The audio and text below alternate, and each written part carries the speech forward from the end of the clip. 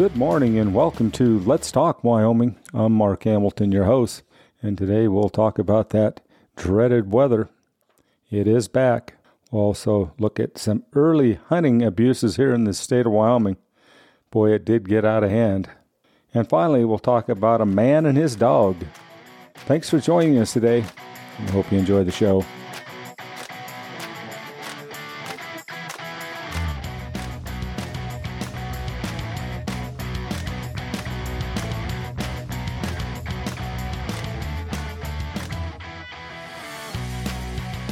Taking a look at Wyoming weather here on the 11th day of January. And probably wherever you're living in the U.S. right now, you're probably having similar crummy weather. My thought is it's back. Our weather's back. We had a great December. And reading today from a warning from the National Weather Service for our general area. They have wind chill warning in effect from 2 p.m. Friday, which would be the 12th, to 11 a.m.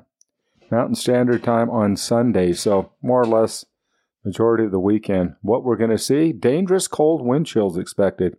Wind chills from 25 below to 35 below. And when you get into those situations, that's not good. And of course, they're talking about portions of central, north central, and northwest Wyoming, which Hot Springs County is part of. And the impact, the dangerous cold wind chills could cause frostbite on exposed skin in as little as 10 minutes. Outside activities should be avoided if possible. When outside, make sure to wear appropriate clothing, hat, and gloves. And when you have a wind chill like that, a hat and the gloves, your face is exposed. And that's the part with your nose and those areas that you can really get into a lot of trouble. And frostbite is something that is pretty dangerous. The conditions that happens, and for a lot of people, it can happen pretty quick if you're not prepared. So we're like everywhere in the United States right now. I look at the weather map and snow and cold, and so I don't feel so bad sharing this. But we're looking at some pretty crummy weather coming up for the weekend. Right now here in Hot Springs County, it's 14 degrees. So we had snow on Sunday night, and then we had snow last night on Wednesday night. So we probably got it close to 10 to 12 inches on the ground, and it's really powdery snow. So if we get any type of winds, it's going to drift up. And I can remember this time last year, we had snow on the ground, and it drifted, and I tell you what, it was unbelievable. The drifts got drift out our one entrance into our house, and the conditions were just miserable. So right now, 50% chance of snow on Friday, 40% on Friday night. Then they got the picture of a person in there walking outside with cold, and cold. We're looking at temperatures tonight on Thursday night, 3 below. High on Friday, 1 degree, 21 below overnight. Saturday, the high is going to get to a balmy -3. Saturday night, 19 below. And Sunday, a warming trend will be at 4. With -12 overnight on Sunday. Getting into Martin Luther King Day, things are starting to pick up a little bit. We get a high of 4, only 9 below overnight then. And then on Tuesday, we start to see a warming trend, 23, 10 overnight. And by Wednesday, of course, a chance of snow showers, partly sunny with a high near 35. So winter is back. And I feel sorry for a lot of people. Might not have the best insulation and best heating system in their homes. Just hope those people can stay safe. It doesn't take long to get pretty bad and freeze water and have all kinds of other issues. Animals, man, if you got animals, you just can't leave them out there in the backyard tied up to a chain or outside. They've got the same conditions. You got to let those dogs get them into somewhere where they're out of the weather. Of course, my dogs, it's not a question. They're in the house and spoiled rotten, but asking for more covers. But take care of the animals. And I always feel sorry for the livestock producers. I did see somewhere the comment was saying, well, the livestock producers will be open this weekend. You have to get out and get feed to those animals, make sure that they have water. Water is just really important. depending on what you have for a water system. If you have a creek nearby or some type of running water, it usually stays open, but there's always that chance it could freeze up. Reservoirs will freeze up, and so you're out breaking ice, trying to get ice broke, get those animals that water. That's really vital. And right now we talked about our open conditions with hay crop. This is when you start having to put some extra feed to those animals. So it'll be a little bit of a trying time, but with that temperature looking like it's going to moderate a little bit, we'll see what happens middle of next week. Hopefully we'll get a little bit of a break, and then we'll see what happens from there. So Wyoming, weather is definitely winter. It's back.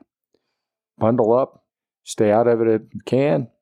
And also remember when you're driving, if you don't have to go anywhere this weekend, don't go.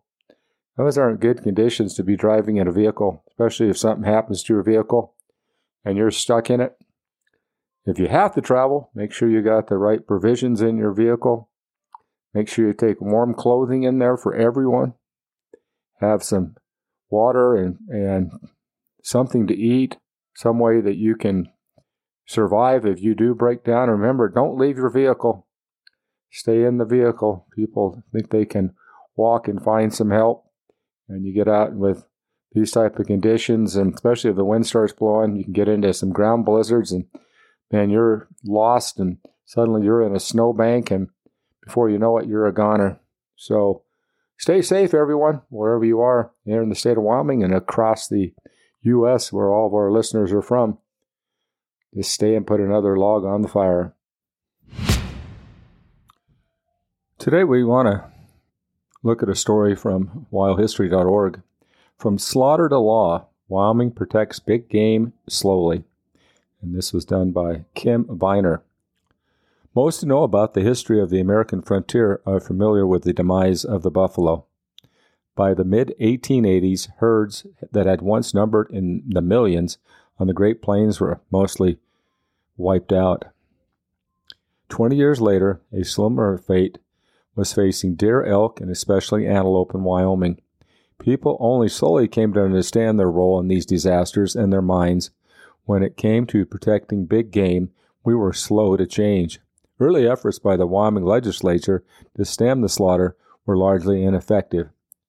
What follows is an account how the state came around to protecting its big game herds in ways that allow them to thrive.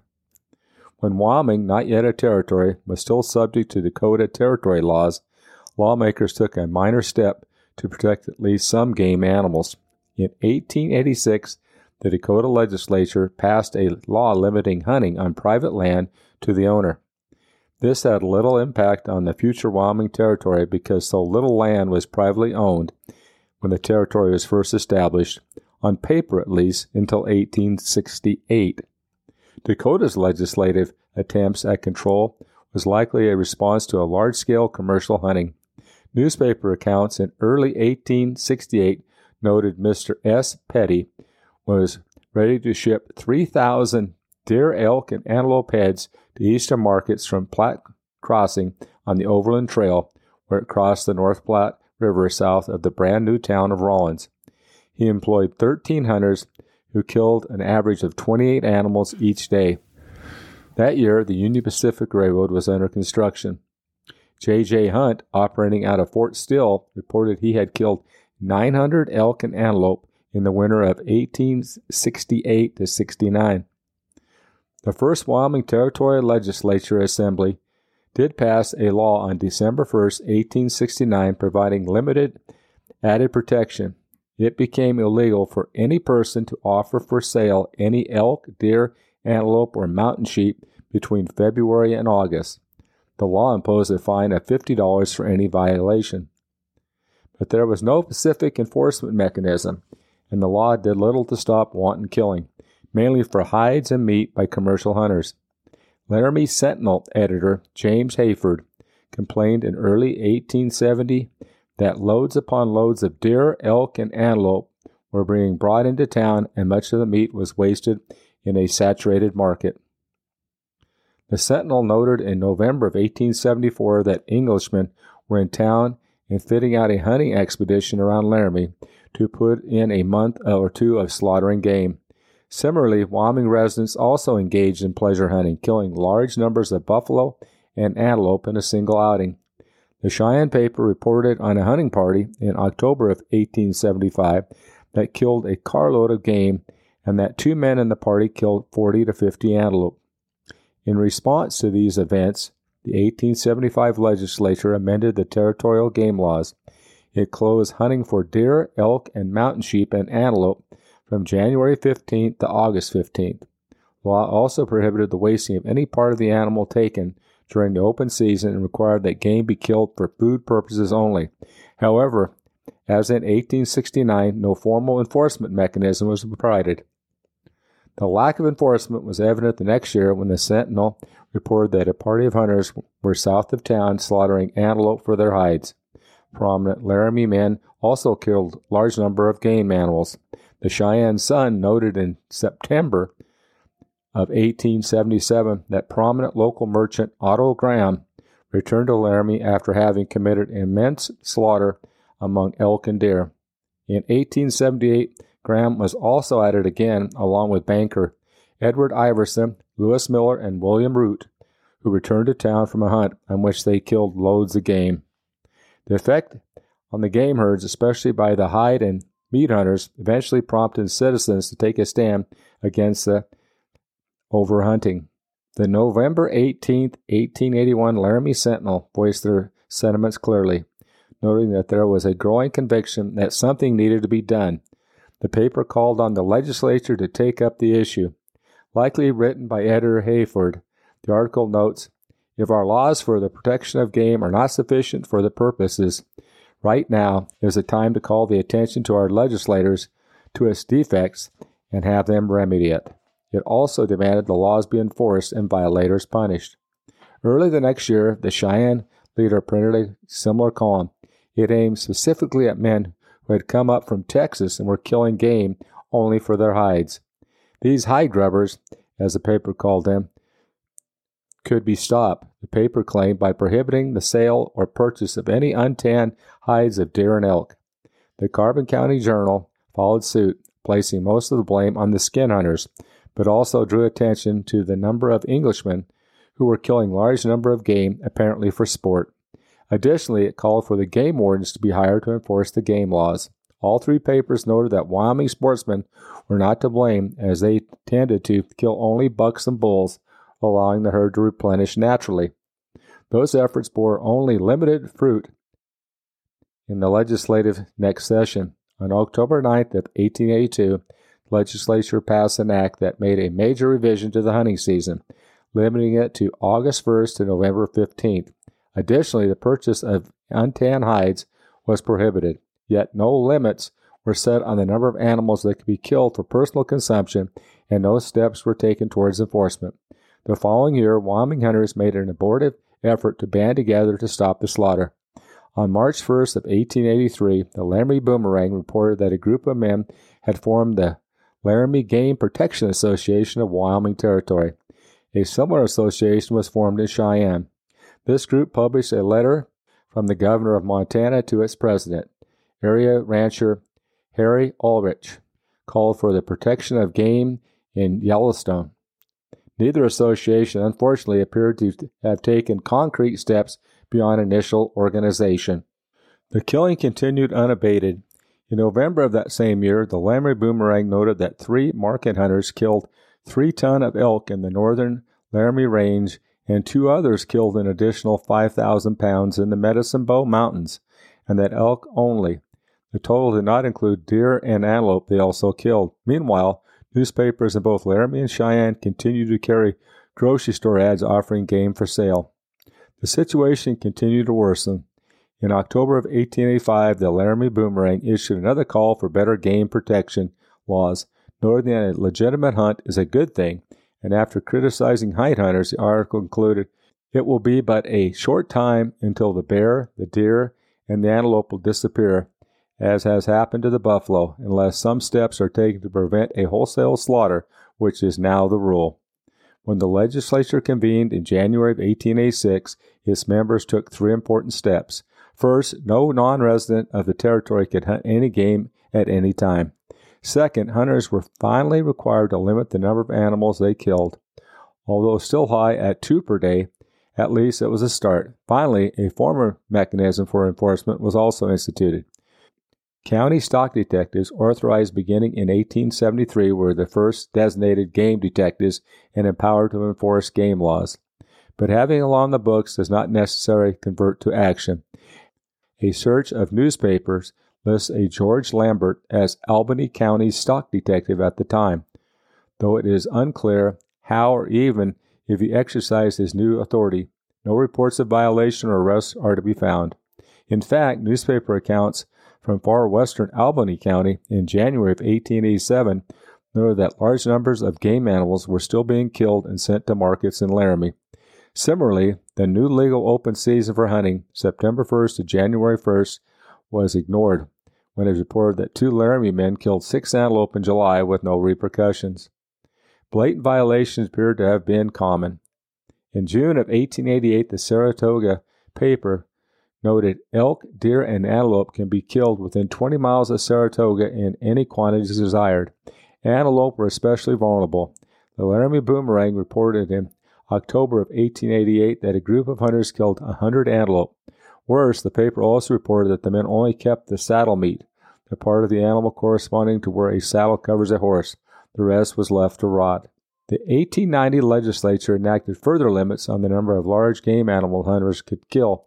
A limit of 3 per week replaced the earlier 2 per day number. Buffalo hunting was also suspended for 10 years, even though there were no buffalo to hunt. Additionally, the legislature removed the authority of stock detectives to enforce game law and instead empowered any county constable to do so. This theoretically increased the likelihood of punishing hunters for game violations. At the time, there was 1 stock detective in Albany County and 20 elected constables. As earlier, however, there is little of no evidence of enforcement at the time. Finally, in 1895, some important changes occurred. The state fish commissioner was also designated to be the state game warden and given the authority to arrest without warrant anyone violating state game laws. Legislature also allowed for the appointment of deputy game wardens. The prohibition on hunting buffalo was extended until 1905. Non-residents were again allowed to hunt in the state, but first they had to buy a hunting license from the justice of the peace in the county where they would hunt. The hunting season was shortened to September through November, and the law allowed the killing of only male animals. The first reported arrest for a violation occurred in October of 1897 when Deputy Game Warden Joseph Nelson arrested a Chicago man for killing an elk in Uintah County without a license. In 1899, the first game warden, Albert Nelson, was appointed separately from the fish commissioner. According to the Wyoming Game Wardens Association, his salary was set at $1,200 per year, from which he had to pay $3 per day to a deputy state game warden. Despite the new rules and their enforcement, the situation continued to deteriorate into the early 1900s. The state legislature finally got serious about protecting game. In 1903, all persons hunting in the state were required to purchase a hunting license. The legislature passed additional restrictive laws in 1909. The hunting of antelope was prohibited for 6 years and elk and moose for 3. The latter could only be hunted in the northern part of the state. When the season opened, moose hunting was further restricted from September 25th to November 30th. The situation for antelope was especially dire. In 1906, officials estimated pronghorn numbers at only 2,000, their lowest level ever. By 1908, the number was up to 4,000, with 2,000 of those in Yellowstone National Park. The restrictions achieved the intended result. Herds began to increase slowly. Antelope were a marked success. By 1924, their population was estimated at 7,000 head, but it was becoming clearer that the competition from sheep and cattle for forage on the ranges was limiting antelope recovery. In 1927, an antelope season was opened for the first time in decades. 2 years later, when hunters harvested more than 6,500, leaving a herd of 26,625, the New York Times decried the hunt as a slaughter, comparing it to the slaughter of the buffalo. In early 1930s, the state again closed the season for 3 years and opened it again mid-decade. By 1957, state estimates put the herd at 100,000, and the numbers have continued to rise to approximately 400,000 today. Great strides have been made in Wyoming since those early days. Big game in Wyoming is now skillfully managed by the Wyoming Game and Fish Commission, with the laws enforced by about 90 dedicated game wardens. Environmental impacts such as wasting, disease, and drought still impact game herds in Wyoming, and herd sizes are managed accordingly. And this controlled hunting is economically important to Wyoming. Spending by both residents and non-residents contributes about $3 million to the state's economy each year and supports more than 3,000 jobs. What a good story. And you just look back at our early years and the stuff that we did. I talk on other shows about the buffalo, and people know the history of the buffalo herds being this wiped out. And the people at the time, it's just amazing that so much waste was going on, that they felt that was a sport, going out and shooting a 40 or 50 animals. I guess we've come a long way, and we'd like to take the opportunity to thank all of our game wardens here in the state of Wyoming for all you do for our state. And finally today, I wanted to share a story that I had saw. The author was unknown, being the dog lover I am. When I'm old, and I will wear soft gray sweatshirts and a bandana over my silver hair, and I will spend my Social Security checks on my dogs. I will sit in my house on my well-worn chair and listen to my dogs breathing. I will sneak out in the middle of a warm summer night and take my dogs for a run, if my old bones will allow.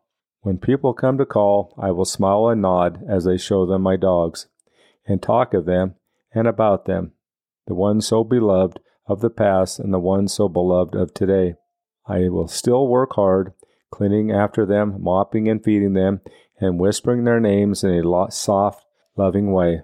I will wear the gleaming sweat on my throat like a jewel, and I will be embarrassment to all, especially my family, who have not yet found the peace in being free to have dogs as your best friends. These friends who always wait at any hour for your footfall and eagerly jump to their feet out of the sound sleep to greet you as if you were a god, and with warm eyes full of adoring love and hope that you will always stay. I'll hug their strong necks, I'll kiss their dear sweet heads, and whisper in their very special company. I look in the mirror and see I'm getting old. This is the kind of person I am, and have always been. Loving dogs is easy. They are part of me. Please accept me for who I am. My dogs appreciate my presence in their lives. They love my presence in their lives. When I'm old, this will be important to me. You will understand when you're old if you have dogs to love also. Just another great story about man's best friend. And I hope you have your own best friend or friends at home that are helping you or taking care of you, and you're taking care of them. Thanks for joining us today, and we hope you enjoy our podcast. As per the code of the West, we ride for the brand, and we ride for Wyoming.